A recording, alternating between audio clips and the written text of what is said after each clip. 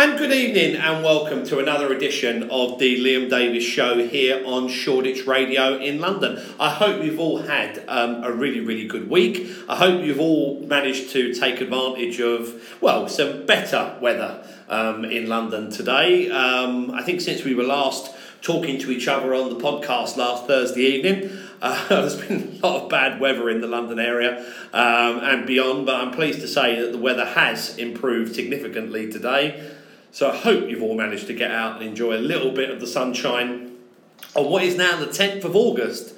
It's frightening how quick the time is flying, that we're well now deep into the 8th month of the year. It's very much an education special on the programme this evening.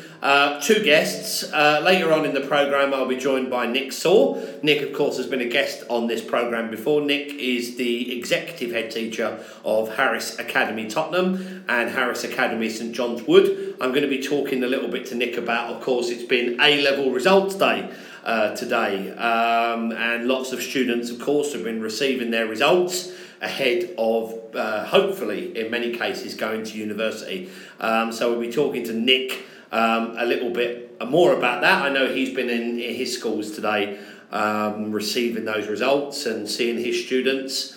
So delighted to speak to Nick as ever later on in the programme.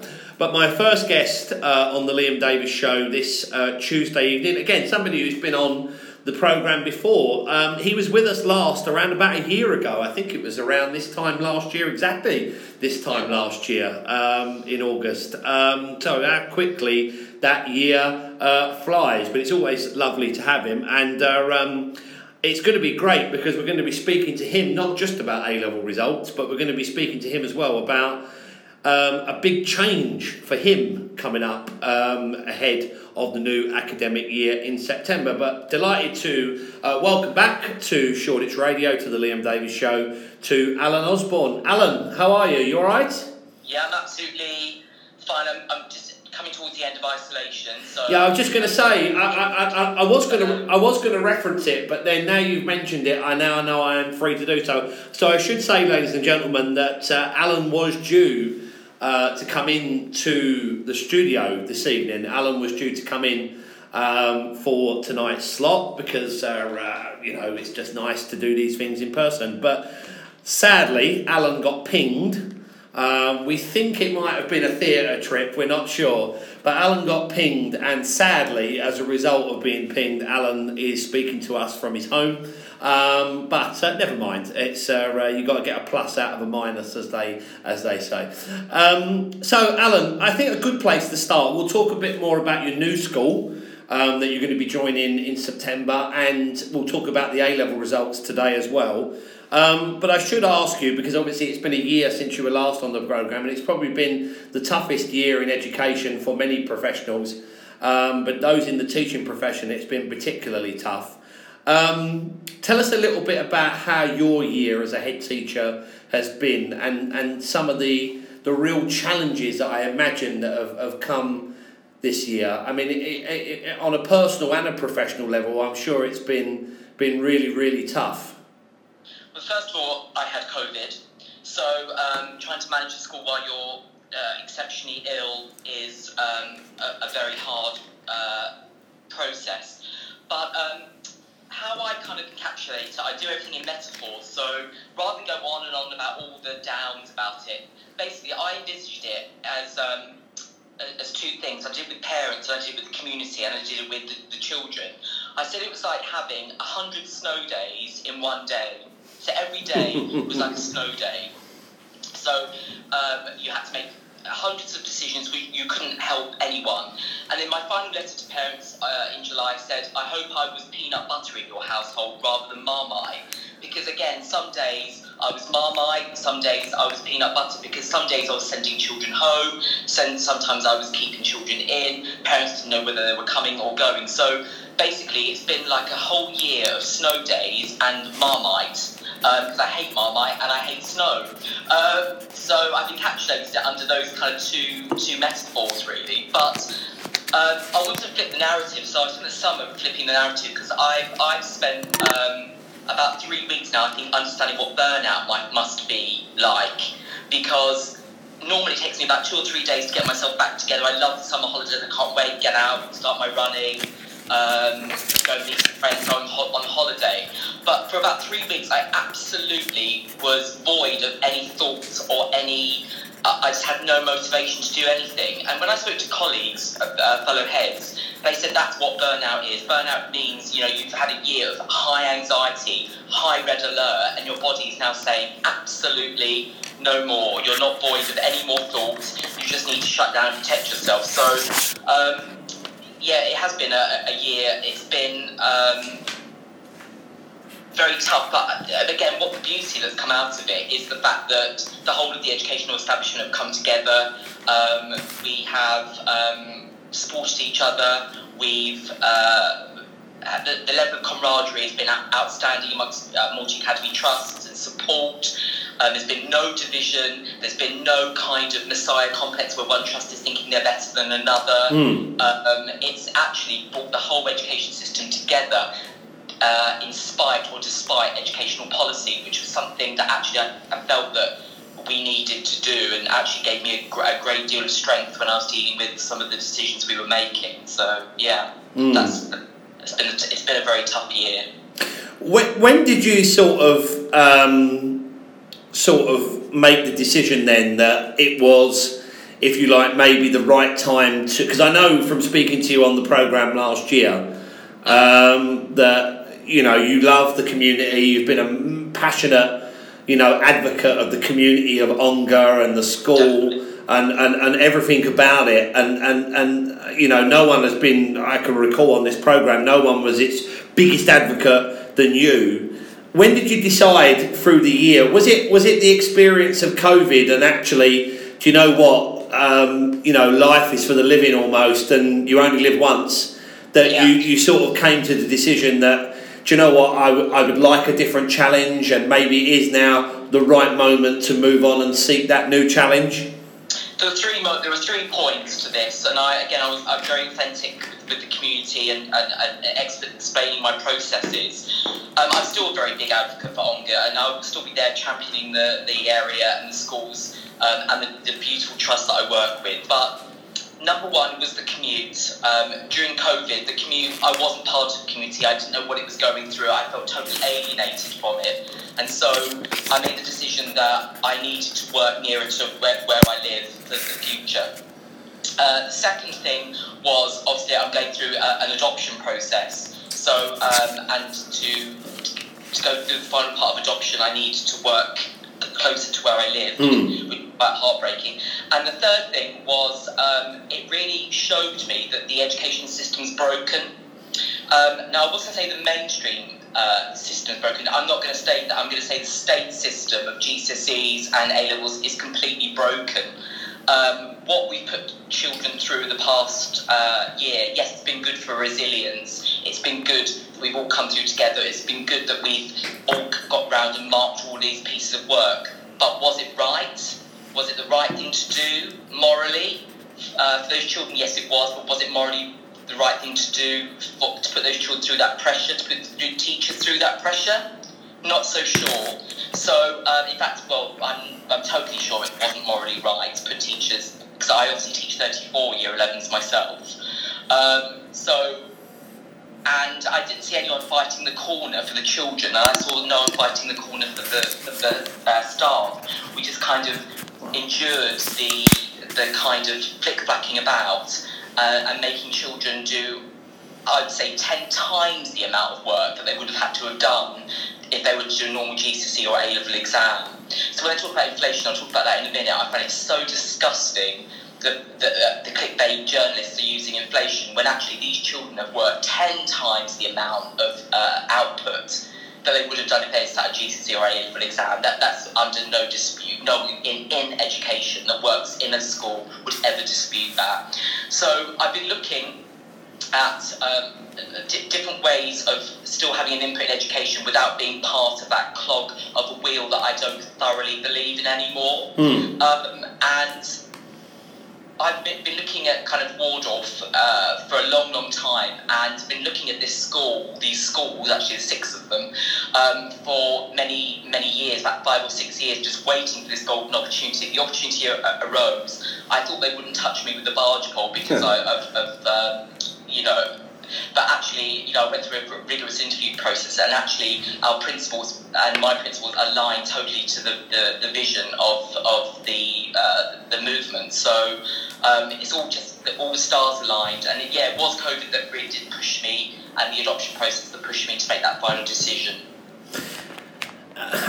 Yeah, I mean, it's interesting because as I said, I imagine for you it was a very, very tough decision because of how much you've invested in Onga, and I can imagine that when you informed them that you were going, I imagine they were very upset to lose you, and I imagine the staff and the students, because I mean, I'm going to talk about A-level results. We will talk about A-level results and the impact of that shortly, but even on days like today where you've had to obviously isolate, because I mean it still must have been a huge wrench to make that decision to go, and also to say goodbye to the kids and to the staff. I dare say was knowing you as a person, I can imagine that was a really tough moment. I don't deal with goodbyes very well anyway, so it was horrendous actually. But things don't have to be goodbyes, and actually when you're welded to a small community, children are children are children, and so the beauty now is actually I'm handing over a beautiful product to a new head. So rather than going to an existing head, it's now going to a brand new head teacher to really hone her skills with the most beautiful product. So I feel like I'm handing over something very precious that she can really nurture. But also I'm now going to be working in the community I live in. Yes. I've been desperate to do now for about 17 years. I've been desperate now to input into a community that I live in. So even though it's a wrench and it was a horrendous decision, everyone fully understood it, and the positivity I got, because I was very honest with the parents about the reasons why, they totally understood and supported me and said, would I bring the little one in to come and visit? So, which I will do. Yeah, absolutely. Just thinking then, so you've touched on it, your new school is in Greenwich. It's a Steiner school. To those people who are only familiar with, if you want to call it the, if you like, well-known education establishment, secondary, primary, academies, free schools. Some people might not even necessarily understand what academies and free schools are, but we'll park that for the moment. But a Steiner school, tell us a little bit about what actually is a Steiner school. What does that mean? I know it's in Greenwich. It's the biggest educational system in the world. Right. So, for example, Iceland, Finland, Australia, New Zealand, every country have Waldorf Steiner schools. It's the biggest education system in Germany. And so actually, it's an international education system. And what it is rather than creating age expectations, what it does is it creates an unhurried learning journey, which is joy, based on joy, richness, independence, thoughtfulness, imagination, critical thinking. And it's not they don't do tests. Basically, the system that we've just been through this year, ironically, is what the system is in Steiner. They don't believe in constantly testing children, see how well they can retain information under 24 hours or in an hour. They constantly assess and look at children in their moment of stage of development. So actually, it's about creating contentment, it's creating a flexible curriculum. If a child isn't getting something, it doesn't just keep moving on because now they're in year 8 or year 9. It's like we need to stop, we need to get them to understand something before we move on, because actually what we tend to do is like we're on a treadmill, and if they haven't got it by year 8, then we just move on to year 9 even though they haven't got a concept. And then hopefully by year 11, if they haven't got the concept, we then do catch up and constant intervention in the hope that we catch them up. And actually what Steiner does is it constantly intervenes in their 12 years of education. So actually it's 12 years of catch up, 12 years of intervention. It's also about creating a sense of the arts. So the arts have a complete focus in the school. For example, every student in the school is part of the orchestra. So, and everyone takes part in the orchestra from the ages of 4 years old to 18. So they have a school orchestra and everyone's part of that. Everyone has to play an instrument. Everyone's part of the school play. Everyone goes on school trips, real connection to nature, creating global citizenship, global citizens, a real sense of protection. So it's a real kind of, basically, I call it education. So it is mainstream education. Nothing that's taught there is different to what's taught in state, but the high stakes is gone. So what's different, the only thing I think is majorly different is the high stakes for children, which then means their mental health is much more kind of protected. So is that a case then where, I mean, correct me if I'm wrong, like, for example, students are held back, sort of thing, where it's a bit like, I know sometimes they do that in the United States where, you don't make the grade, you get held back a year or what. Is it a similar... They don't have grades. They don't have age expectations. There's no holding back. Right. What it is, because there's no KPIs for each year apart from when they do their national certificate to get into university. Gotcha. So what it does is it allows flexibility in the curriculum. So if they hadn't got a concept, they don't hold you back or move you forward. What they do is they just move the curriculum and say, we're going to spend rather than 6 weeks on this, right, we're going to spend 9 weeks on gotcha. this. So actually, because there isn't any age expectation, there's no holding back or putting people in different classes, all of that setting. It's actually much more freer than that, really. In terms of qualifications, is it a similar... Because obviously sometimes schools have different models. Some, the International Baccalaureate, for example, is the sort of qualification that they may follow, or GCSE and A-level. How is it looking in terms of your school? Is it that method, or is it the IB method? Yeah, it's the IB method. So they'll do the the New Zealand certificate. Yeah. So the New Zealand certificate is the biggest certificate in the whole world. Again, England can be very parochial in your education system. We think ours is the only one, but actually all universities, I didn't know about this at all, but all universities, every single university takes the New Zealand certificate, which is assessment by coursework, not by exam, which is what we've done this year in England, so basically what we've done this year is what the system is, and so students go to university using the scoring system of the National Certificate of New Zealand. I mean, I don't want to... Obviously, you kind of touched on it earlier, but I just want to revisit the point, because maybe there was more you wanted to say about it. Is it also been for you a little bit of disaffection with...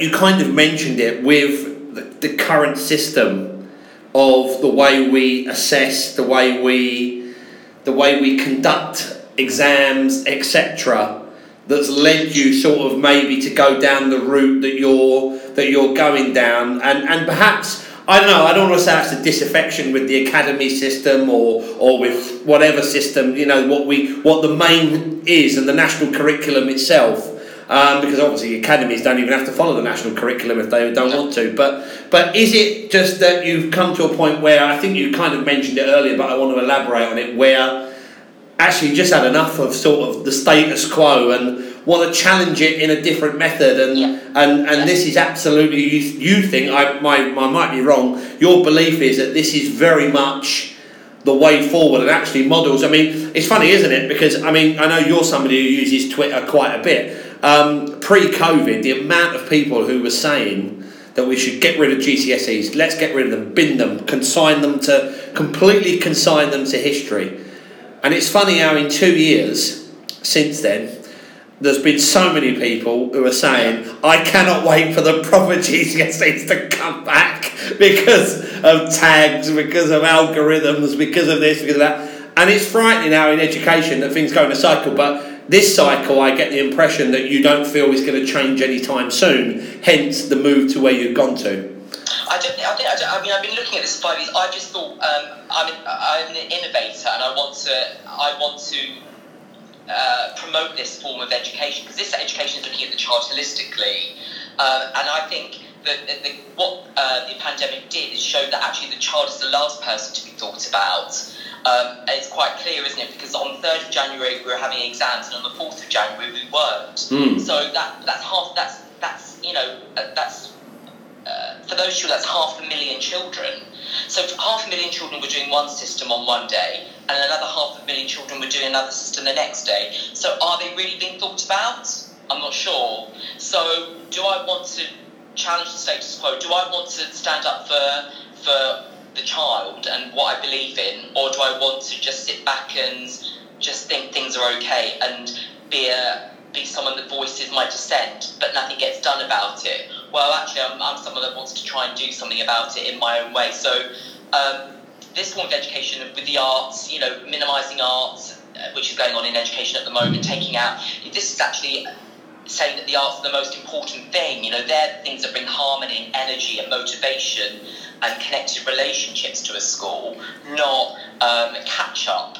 And that whole catch-up fiasco, I mean, that's just another nail in the coffin of what is such a poor executed education policy at the moment. I don't think there is a policy. I think it's just piecemeal, actually. And I feel people are being very honourable. We're lucky to work in our profession. We're lucky to be fantastic professionals that do the best for children, because without us propping it up at the moment, I'm not sure that it would have worked if we didn't have such committed people in this industry. Yet the papers completely tore us to pieces. And actually, if it wasn't for our dedication and motivation and focus and vocation, this whole system would have failed.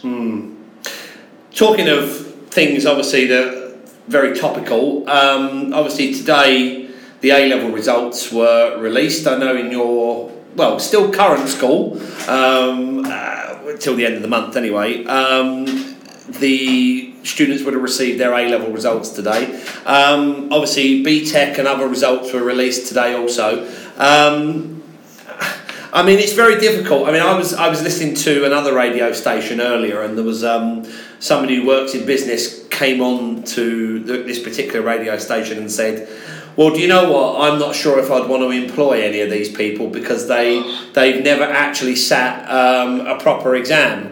And the presenter on this particular radio station absolutely castigated this call. Well, it wasn't actually a caller; it was somebody who works in business, and said to them, "Well, what did you honestly? What did you expect when we've been in the middle of a pandemic?" And this person said, "Well, I'm sorry, but they don't really know what pressure of exams are like. So, I can't really judge whether or not they are going to have the proper academic ability to work in my company." Now, we have seen today, and I know you'll have been kept across this, checking it today. Of course, we have seen increased number of top grades awarded in private schools, which, I mean, doesn't really come as a massive shock, I think, probably to many. But there's also been lots of rhetoric around inflation in state schools as well, but I don't think there's been a proper analysis done of that. But, I mean, what's your thoughts on obviously the system that we've had in place this summer, the tags system? I know something you'd have been heavily involved in your school, and also your thoughts on today's results. Yeah, well, number one, you can't inflate a system where there hasn't a system to compare it to. So all this inflation rhetoric is just a load of nonsense, because you only can inflate something if there's a system to compare it to, and this is the first time this system has happened. We didn't do the system like this last year. They did the algorithm thing. The second issue is that also at university, most university courses are awarded and marked by the professor or the teacher, which is the same as we've done this year. So even at university, they use the same methods that we used in year 13. And the other thing is, if a business is really judging academic ability on whether a child can remember something in 2 hours, rather than the 20,000 pieces of work they've done to show consistent application and processes of essays and mathematical exam papers, then they've misunderstood what pressure means. For example, in maths, they would have done 3 exam papers in the A-level maths, but for us, we did, for evidence-based, they did 9. So actually, the academic ability and rigour was 3 times the amount than they would have got if they'd just done 3 exams. So, but again, all of this rhetoric is coming from people that don't work in schools or not from academia. So is anyone asking universities what they feel? No, because universities know that they do most of their assessment the way that we've assessed it this year. There's been, this is how universities assess. So this idea about exams is just, it's so parochial, it's so backward thinking. Just that a child's worth is what they do in a hall under exam conditions in silence for 2 hours. Is that really worth 13 years of a child's education? Is that truly how we measure someone's academic prowess or artistic prowess? What they do in 2 hours rather than the thousands of hours they spend in education over 13 years. I find it very disrespectful of those children, actually. Very disrespectful. And you can't inflate. So that, whoever's using the word inflation, they've misunderstood what the word means. You just briefly before I sort of move on to the next point, but just talking about private schools, Allan. I mean, one of the things when we talk about exams and at GCSE also is obviously if everyone is sitting the same exam paper, I guess it does create that level of consistency in that everybody's doing the same thing. It's standardised. Obviously, with this system and the system at GCSE, and I think we're going to see more of this on Thursday. Is we mentioned the grade inflation in private schools because obviously in terms of regulation they are also regulated very differently also. So I mean, to hear that there's a load of top grades in a private school, does that really come as a shock? Probably not, simply because actually, well, why wouldn't it? Because we have no idea how they were assessed, and also I guess that's why, my view, I do agree with what you just said. I totally agree with what you just said, but that's why, in many respects, I do still a big fan of GCSE because I do think at least it creates that standardised method of assessment until somebody tells me, well, actually, do you know what, this is a better method? And maybe the IB is, possibly. Saying that, it does create a standardised method, but say, for example, this year, the beauty of being a head and also a teaching head is that I taught the top step year 11 this year. Yeah. And so I teach English, so you need, to make sure we're, across the country, we're being totally standardised and totally transparent and really equal. The success criteria for a 5 was, it's not a 4 and it's not as good as a 6. That was it. True. True. So actually, and that was the same in most subjects. So actually, it wasn't the schools carrying out of the process. It's what was given to us as the process. So rather than us thinking about what we did with the process, why don't we go back a step and think about what we were given to work with as the process? Yeah, absolutely. I guess some wise thoughts there, Allan. Last question before I let you go. As I've mentioned, a lot of the talk, you are obviously moving to a new school in September. In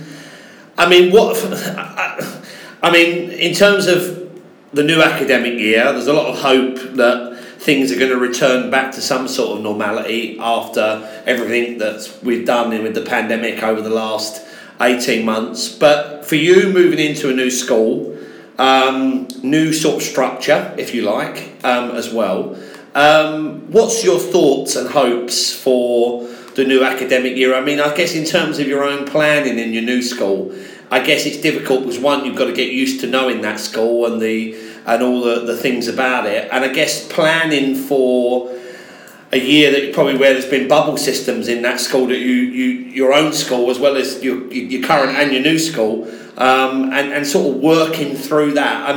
What's some of your mental audit thoughts and your hopes for your new school? Well, the first of all is that I've never worked with, obviously, my school is from from age 1 year old to 18. So I've got to get my head around, the whole journey of the child. Yes. It's actually, how to talk to a parent of a 1 year old is going to be different to how I talk to a parent of an 18-year-old. That's going to be quite a challenge, yeah. Think about that. Absolutely. Also, I have made a decision myself that I'm going to be tackling the mental health and the mental, rather than mental ill health, I'm going to be looking at the mental health of children. So I'm going to be looking at, rather than thinking about what they haven't done, about thinking about what we can do to improve the system that we've got already, what we can do to get them to a position where they can function and can be able to be creating connected relationships and friendships again, looking at kind of behaviour systems, because behaviour isn't just about good behaviour and bad behaviour, it's about how to handwrite again, how to sit up at a table again, all of those connections, all of those kind of routines and rituals I'm going to start really thinking about, rather than expecting them just to go back again. Because also, again, what some of your radio listeners might not realise is quite a lot of children weren't in school when we left. So actually some children were out of school for about 3 months, even though the government's priority was to get children back on the 8th of March. It suddenly wasn't their priority in May, June and July, when most children were out of school again. So we've had children, we worked out of school for 20 weeks, some of our children. So it's not going to be just catching up on knowledge, it's going to be catching up on routines and rituals, how to manage their own health, how to manage their own mental health, how to manage triggers.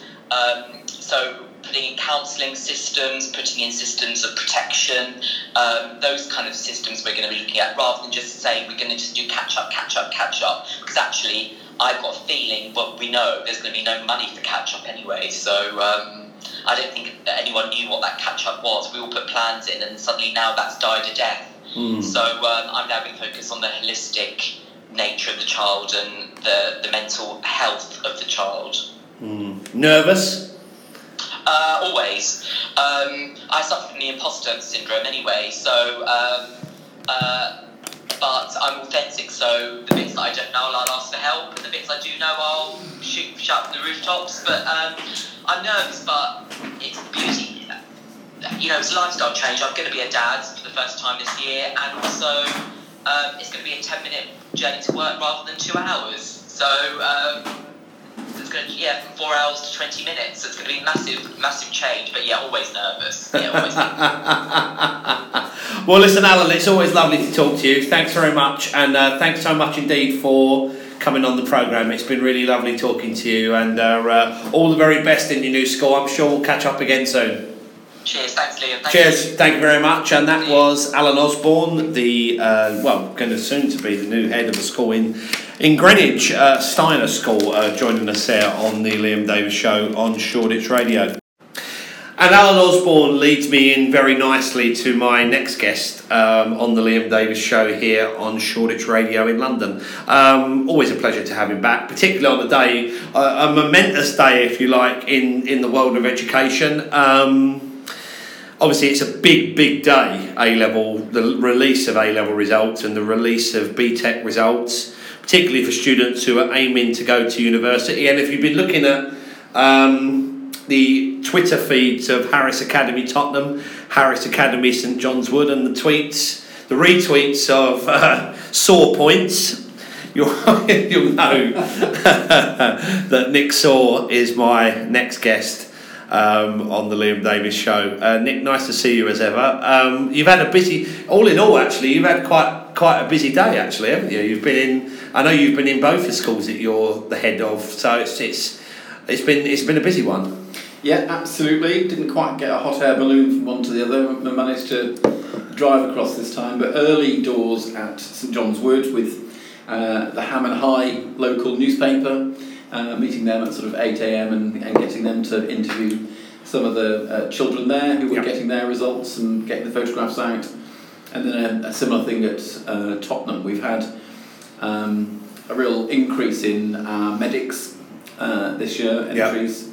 And so I think the newspaper's quite interested in that, and as you can imagine, because of COVID, young people have got quite interested in clinical fields. I think it's about 9% nationally admission to medics courses from those who apply, and at Harris Federation it's about 24% who have got in who applied.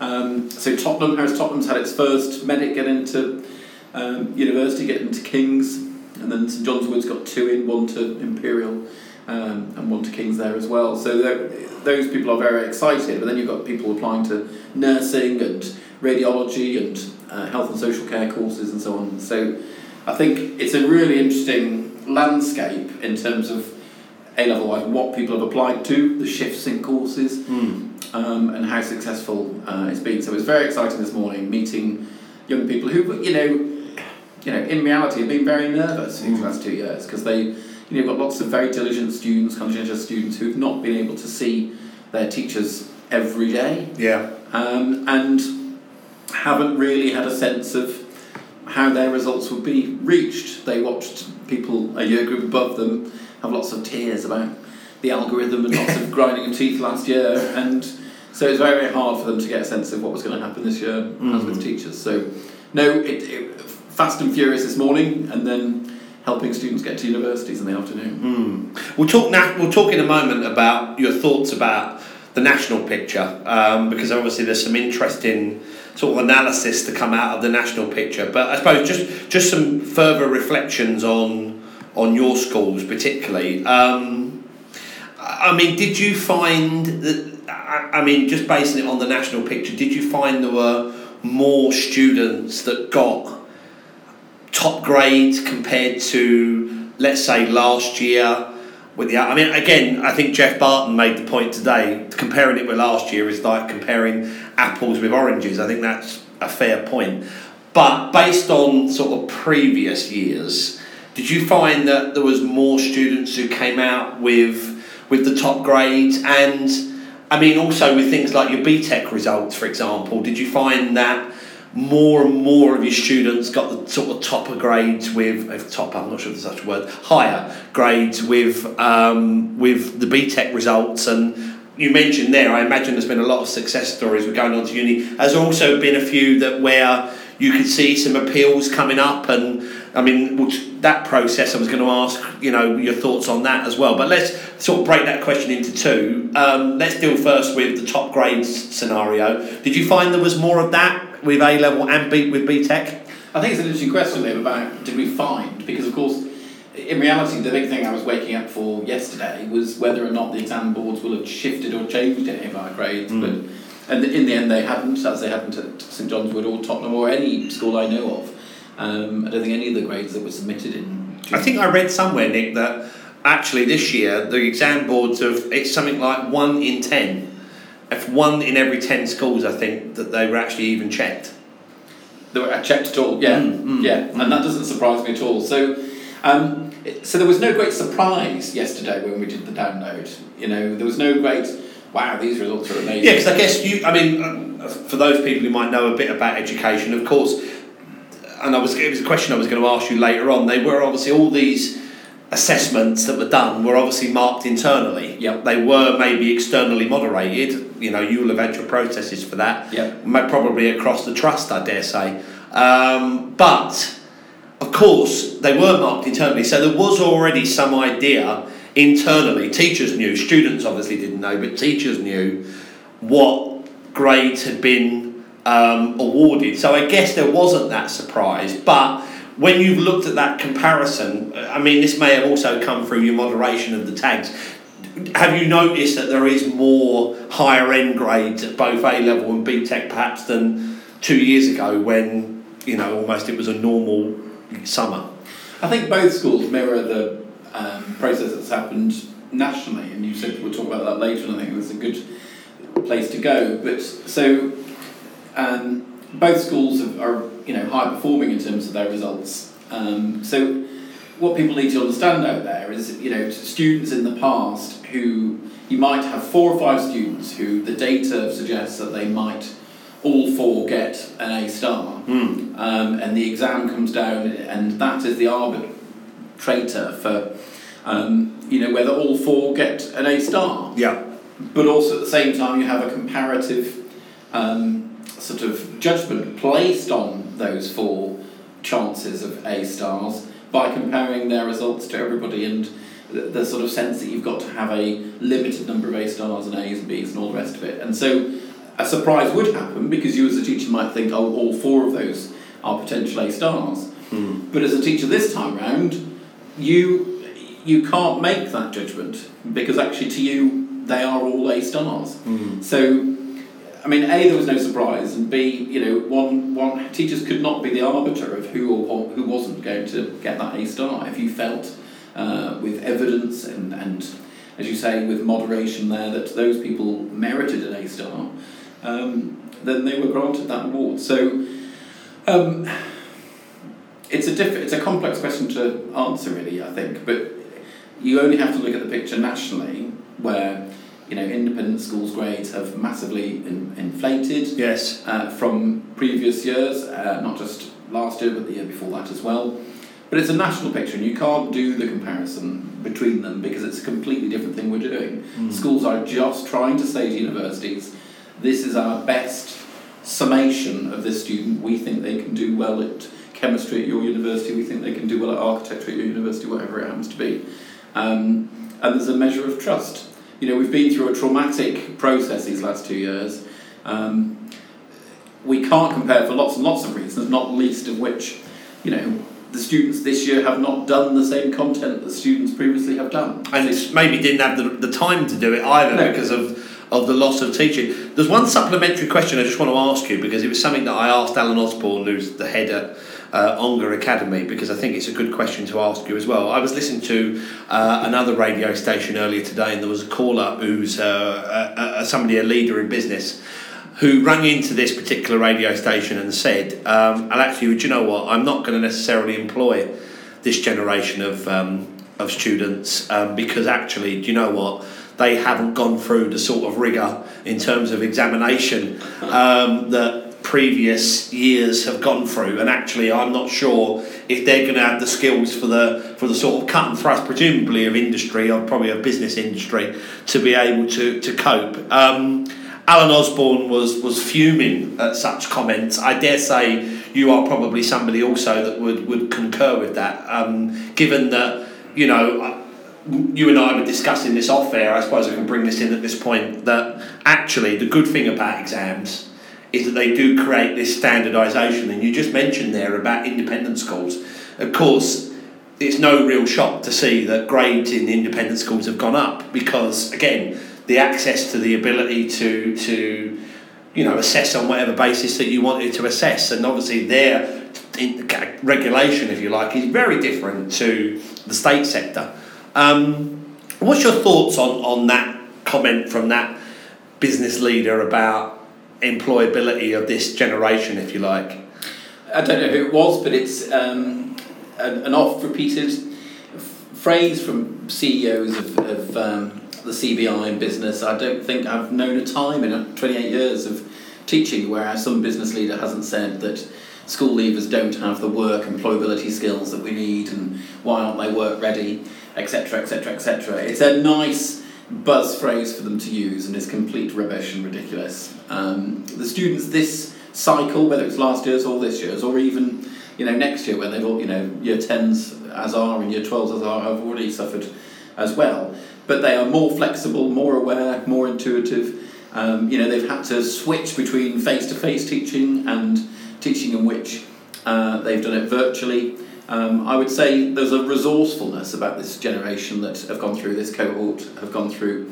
We're talking about young people, who are eight in a family in a 2-bed house. We're talking about children who are going on to do subjects at universities, fired up and inspired because for 2 out of the 3 years of their last year they've been homeless. So there are young people out there suffering great hardship, battling through it, and studying in the local library until 10 at night because they don't have enough room in their house. So that's 93% of the country go to state schools, and the children have worked their socks off and deserve every chance they get. My only wish long term is that when some of our young people who we teach now and who are leaving now get to become a business leader, they can say back. They can say, yeah, absolutely. I love young people and I want to give them a chance. Or you hope that comment is not representative, and I should say of every business leader, but I did find it quite an interesting comment. No, but I don't think it is really, because I think there's a number of strands coming out in schools over the last 4 or 5 years, and one of them is the strand about apprenticeships. Yes. Which is really connecting business with schools much more, and whether that's an apprenticeship at 16 or 18, that's getting much more high profile now. And so, for instance, in the Harris Federation, we've got about 35 students taking up apprenticeships with Bank of America, KPMG, Bloomberg, Capgemini, Schroders, UBS, and so these fantastic corporates are doing really great and putting them on degree apprenticeships, master's level apprenticeships. Fantastic. So they get paid to learn, and our young people like that idea. I think maybe, Nick, I don't know what you think. I mean, we have created almost a generation in the last few years of everybody must go to university. So it really is refreshing, because not everybody has to go to university, but we maybe have created that notion in the last 15, 20 years probably. But it's really refreshing to hear and see that, because that's saying that actually, do you know what, there's a different route for you to go into employment, and it just doesn't mean you have to go to university for the sake of going to it because everybody else is doing it. Yeah. Because actually at the end I don't even know what I want from it. Doing that route, at least, what you hope also with that, because sometimes, as we know, and we know this from being in the education profession, teaching, as we know, is a degree-only profession. I don't know whether that will change in the next 20 years. I doubt it will, but it is refreshing to see that. I just hope that those people who go down that route are not looked upon in a lesser way than somebody who has got a degree, because there should be, in the old money, it used to be called grandfather rights, I just think there's got to be that level playing field. If you've worked your way up through that apprenticeship, I'm not saying it should be called a degree, but there should be some sort of equivalent qualification to say you've root that. Yeah, no, I mean, I think you're quite right, but that is what Schroders and others are doing, is that it is a degree apprenticeship. So they'll be they get some sort of qualification at the end of it? No, they do, absolutely. So they just get paid to do a degree essentially and learn on the job. And so we're grateful to places like KPMG and Capgemini for their work, because it's a long process. They sort of get lots of applicants, they interview them on virtually and on Zoom, and then take them on. We're very grateful to those corporates to opening doors. Just thinking about the appeals then, Nick, because I'm sure this is something that's come up quite a bit in your schools today. Sadly, there will always be some students who perhaps are disappointed with their mark, their grade. It could be detrimental between them going to their university choice and doing the degree that they want to do. How was it this morning for you in your two schools in terms of, was there much talk of appeal? And I mean, there will be maybe some students, parents listening to this programme this evening who maybe need some advice about where they go from here in terms of appealing. Now, where this becomes difficult, and again, your view on this and your analysis of this will be interesting, is in terms of so obviously when, in the old money, when you appealed a result, your paper was remarked. Now, if not all schools have based their assessment, their final mark on an exam, let's say, then appeals obviously become much harder. But I dare say perhaps probably in Harris, a lot of the assessment was probably around exams or an assessment of some sort. What advice would you give to any parent or student listening to this programme this evening around appeals? And obviously every school will have their own individual way of how you appeal, but in terms of the process and what you would say to them, particularly around the way the evidence was chosen, what advice or thoughts have you got on that? Well, first thing I say, it's very limited how you can appeal, and in the vast majority of cases I wouldn't advise it. it's all about a passport to the next level. You know, if you think about my two schools, St John's Wood and Tottenham, you've got there over 250, 300 students.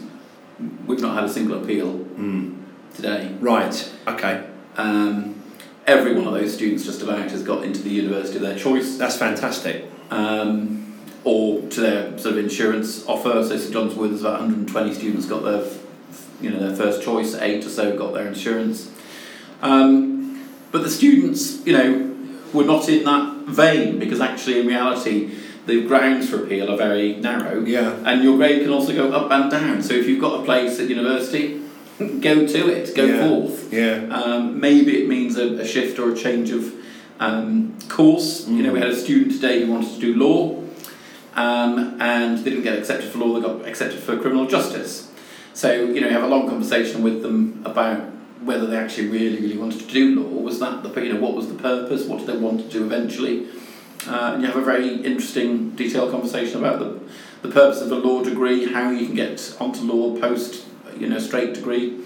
And those young people leave, Nottingham-Trent happy with what they're doing. So, in reality, there was a lot of fear about appeals, and while the government didn't set up any contingency planning, schools have had to do that. Yeah. So we've had reams and reams of contingency planning about appeals and dates set up and people put on duty and on call to run these.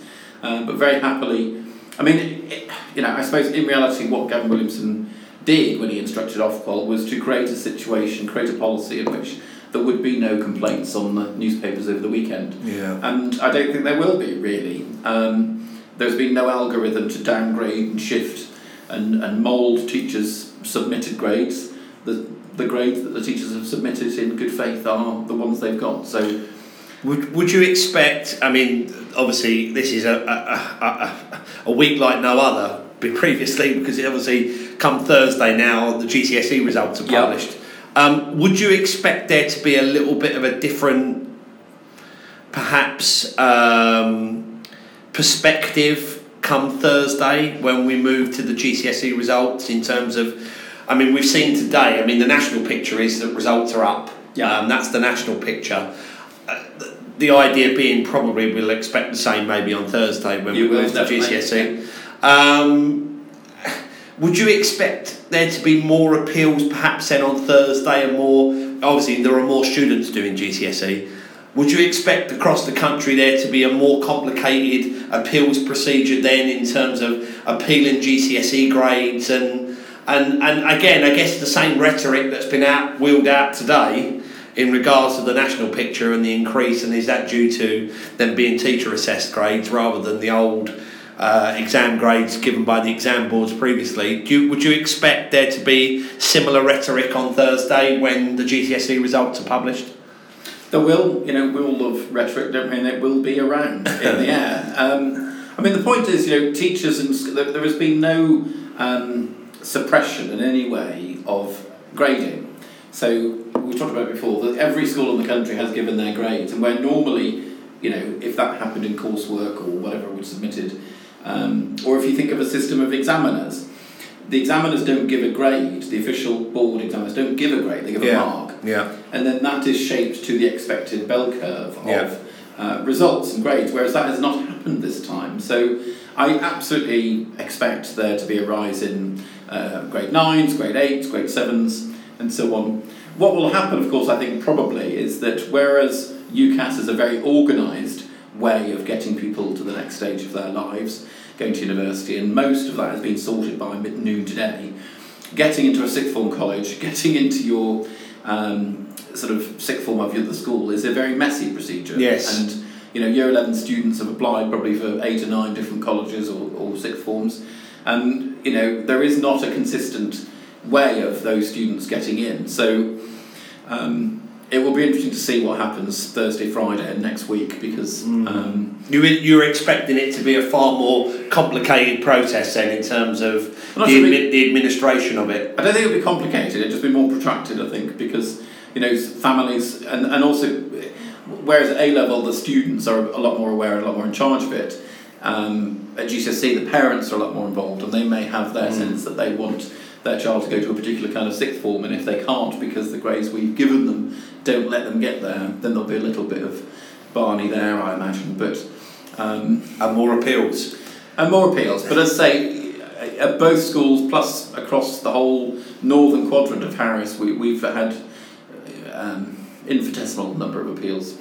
Would you expect there to be more appeals on Thursday, even in the Harris schools? Would you expect there to be... Well, there's more students to start with, so there's more chance of that. But last year when the algorithm was around, we still only had 2 appeals in the north. So I don't think that's the big part of the story. Interesting. It'd be very interesting to see what becomes of that come Thursday. Obviously, as I mentioned 5 minutes ago, it's a week like no other where both sets of results are published in the same week. While I've got you here, because it'll probably be the last time potentially we have you on the programme before September, obviously after this week, I dare say you'll be taking a little bit more time out, but are you looking forward to September and perhaps the return of some form of normality in terms of school, and perhaps, obviously there'll be no bubbles, and we're now seeing that 16 and 17-year-olds have got the opportunity to take the vaccine. All of your schools, both of your schools, Nick, of course, have got a sixth form, so that hopefully will help in terms of your schools. Do you feel that going into this academic year compared to this time last year, there's a degree of more a positive vibe rather than a long winter? One of the things that we spoke about off air was, I think both of us hope that next summer exams will return to kind of standardise things. I don't know whether you think that will happen. Gavin Williamson, I think, was on television this morning suggesting that potentially that teacher assessments might form some judgment next year, possibly. I guess a lot of that will depend on how the winter time goes and whether or not there is any more stoppages, as it were. I think a lot of this is winter dependent, I would guess. I guess so. I can't see exams not being part of it, and I guess some of that depends whether Gavin Williamson's still in post. That's true as well. But this has been a particularly gruelling 2 years for students, for staff, for head teachers, for school leaders. It's been 2 years of non-stop, very few holidays, or holidays dominated by performing additionality, sort of track and trace, and making sure the orders of tests have come and PPEs come. So, not just for students, but for the staff. And I think the staff have been phenomenal. They've been battling it through, making sure kids have got free school meals, packages in the post, and computers in the post. Absolutely. So it's been difficult.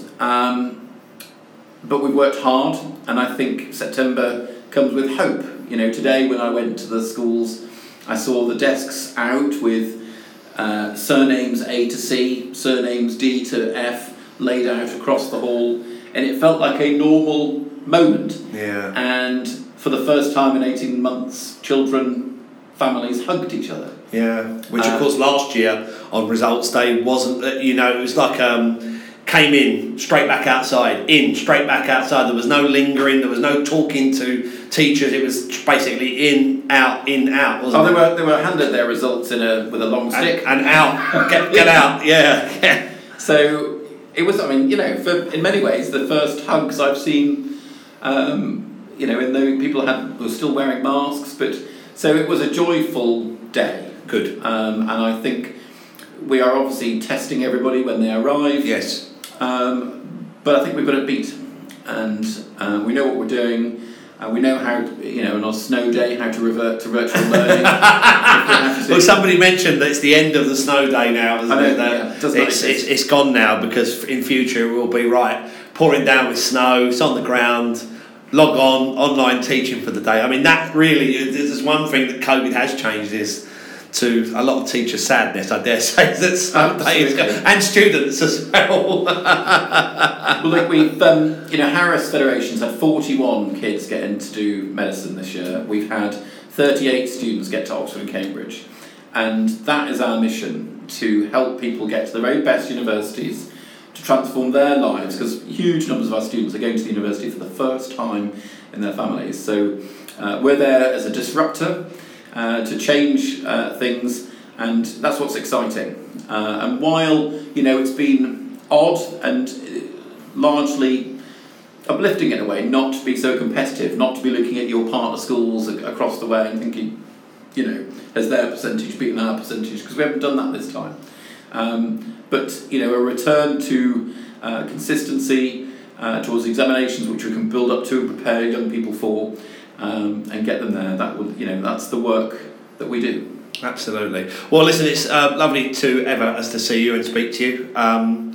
Thank you so much for coming in on a very busy day. I know, a very busy week. I know it's not going to stop for you because I know the rest of this week you're going to be working. I know, and tomorrow and Thursday I know we'll be particularly busy with GCSE results. So as ever, much appreciated. Thank you very much indeed to Nick, and of course to Allan Osborne. That's it for the Liam Davis Show this Tuesday evening. I am back on Thursday. On the podcast show Thursday night. David Hatchett will be here, as the CEO of the AET, the National Director of Secondary at the AET. He'll be with us on Thursday talking about GCSE results. Andy Webster, who's head teacher of Parkview School in Harringay, will also be with us on the programme. So another big education special focusing on GCSE results on Thursday. That's it from me. I'll see you on Thursday night. Enjoy the rest of your evening. Bye-bye.